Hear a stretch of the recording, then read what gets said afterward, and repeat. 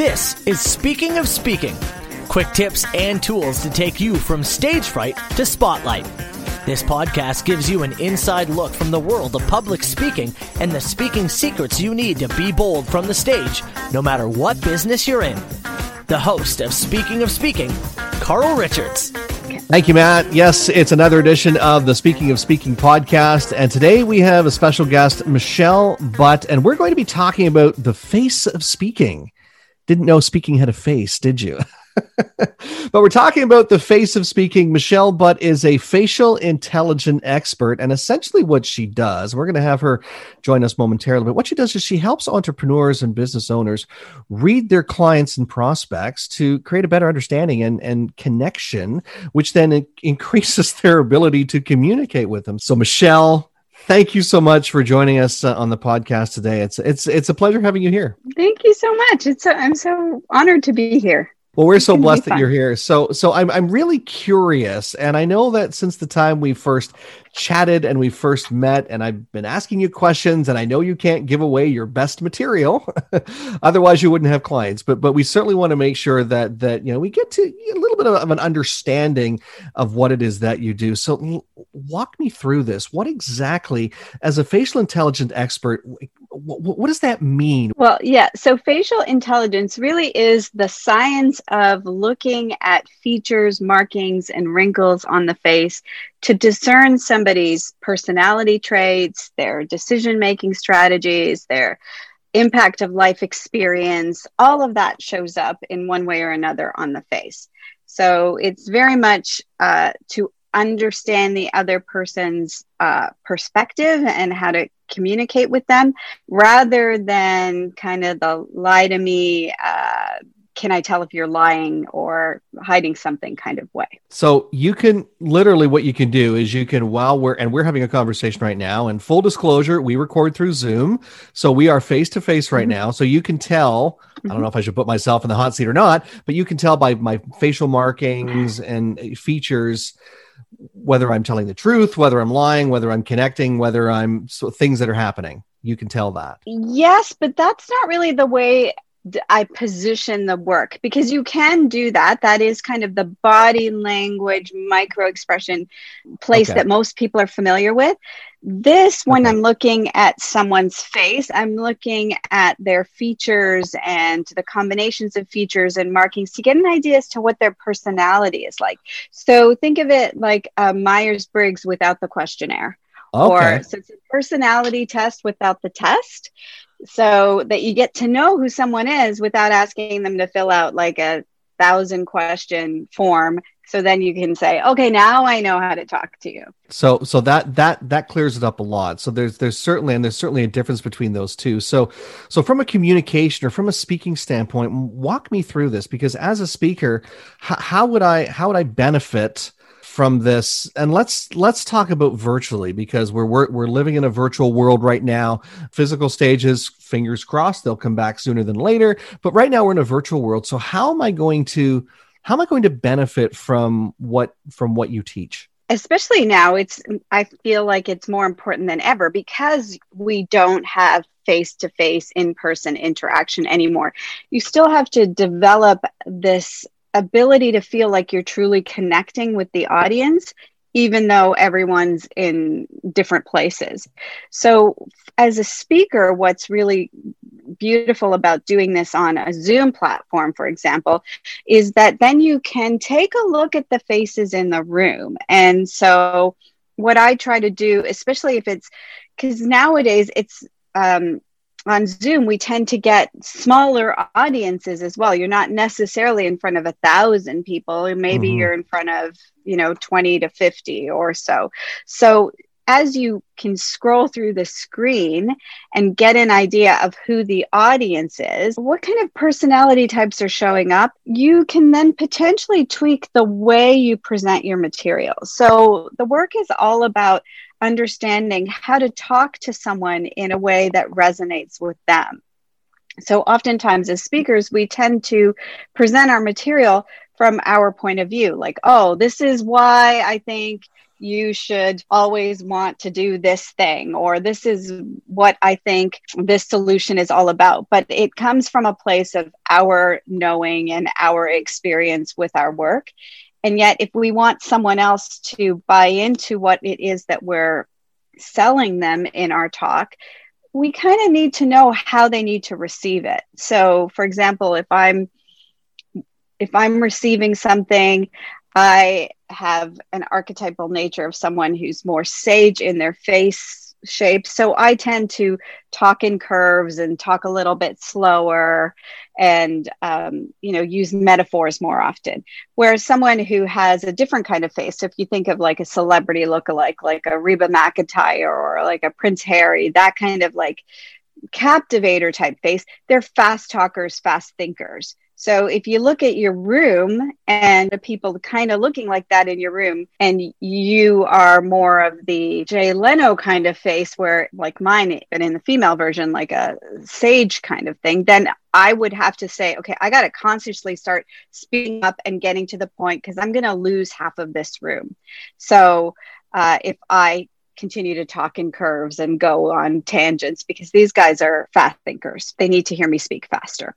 That's one way to use it to kind of gauge the majority of your audience, and then flip your style and potentially flip your language to resonate more with them. So this is an extension, I guess you could say, really, of knowing your audience, and not just knowing the demographics, but being able to understand in a little bit more depth how you should be connecting with them. Am I right in saying that?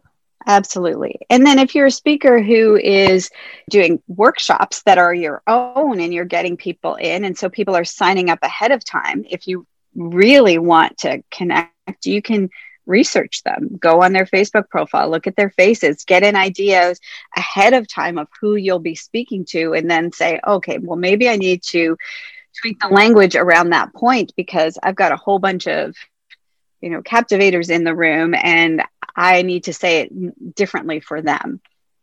So is this working subconsciously as well? And I say subconsciously because you don't know what you don't know. So for people who haven't worked with you before, and I'm hoping after that, our chat today, by the way, we're chatting with Michelle Butt, a facial intelligence expert, and we're having a fantastic discussion today. But does this work, subconsciously for the audience as well? Are they looking at you and developing that, or creating that image, or that know, like, and trust factor in their mind? So are they subconsciously doing it as once they've, people have worked with you, they're consciously aware of it? Is the audience subconsciously doing it?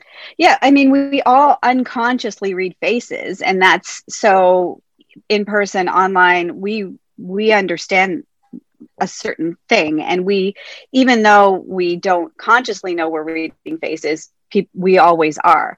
And so this is kind of bringing the skill to a conscious, more deliberate level. So as a speaker, especially, there are things that you can do even in your own appearance and persona, online or face-to-face, that can help you boost your impact with people.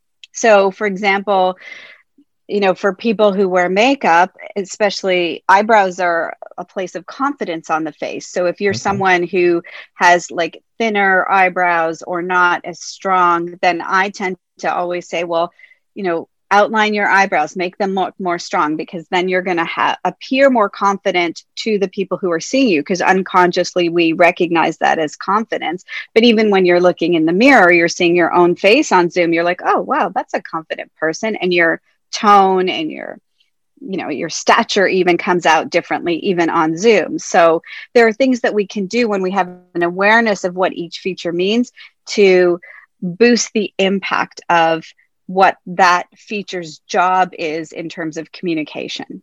Now, question to go along with that, just to springboard from there, is this something that guys should be more aware of too? Because it's very natural for women to, if they need to enhance a facial feature, you mentioned eyebrows, that, they just, darken them or do, a line around them or something. Should guys be aware of this too, especially if they're, in the business world? Should they be more aware of this and sitting up and taking notice? Absolutely, because things that women can do with makeup, men can also do with different things. So for example, what women can do with makeup, men can do with facial hair.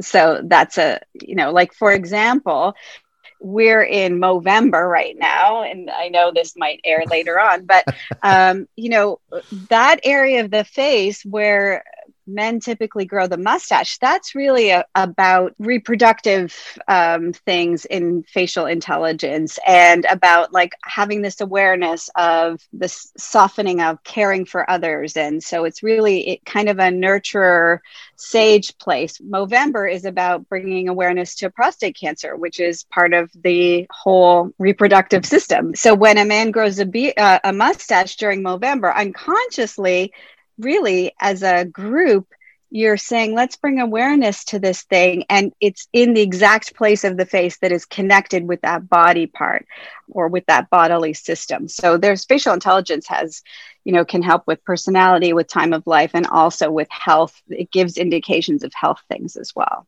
Phenomenal. Michelle Butt, facial intelligence expert, who we're chatting with today. And I would not have guessed that at all. Yeah. So it's certainly, opening my mind a lot. So getting back to the speaking side of things, what should I be doing, or what should people who are in business and they know they need to be doing more speaking, what are some of the things that they should be doing to prepare? Obviously, they should be connecting with you. We'll give people an opportunity to do that in just a moment. But what are some simple things that they can be doing to prepare when they're getting ready to speak, so that they're in their, not only in their best headspace, but in their best face space as well? Absolutely. Yeah. So, one thing I say, if you can, research the audience, because everyone has a picture somewhere. So you can and even if you get a basic knowledge of how to read faces, like, the 5 face personalities, then you can get an idea of the sense of your audience. Because most of the time an audience trends, I rarely see every single one in equal proportion. Depending on what topic you're on or what group you're speaking to, there's a trend in who's attracted to that space. In terms of your own personal appearance there, firstly, I would make sure that you understand what your face says about how you present your material. So then how you might need to adjust if your audience is very different from you facially. One thing is taking a look at your eyebrows and boosting them. And even men can do that. You can still subtly do that. As speakers, we speak with our mouths, and the mouth really represents, feeding people, but also feeding their soul, education. And that's what the job is when we're usually talking. We're up there, we're educating some people on something. And so calling attention to that area of your face in such a way that people focus there then gives you this sense of, oh yeah, they're feeding me something important. I should pay attention to that. So as women or men who wear makeup, they can accentuate with rosy or glossy on their lips to make it stand out. Or just even as a man, if you even wore a brighter, like a red shirt or tie, because red is that association with, hey, look at me. It's very much a captivator color, and it's about pay attention to me. I've got something important for you, and I need to be the center of your world right now. So these kinds of things will keep attention on you, and that's really what you want when you're speaking. You want people to pay attention so that they absorb what it is that you're sharing with them. Absolutely. And Michelle, this has been a fantastic discussion today. I thank you for taking the time to share, but I want to give the audience an opportunity to connect with you, to find out more and learn more. We're in a very precarious time right now.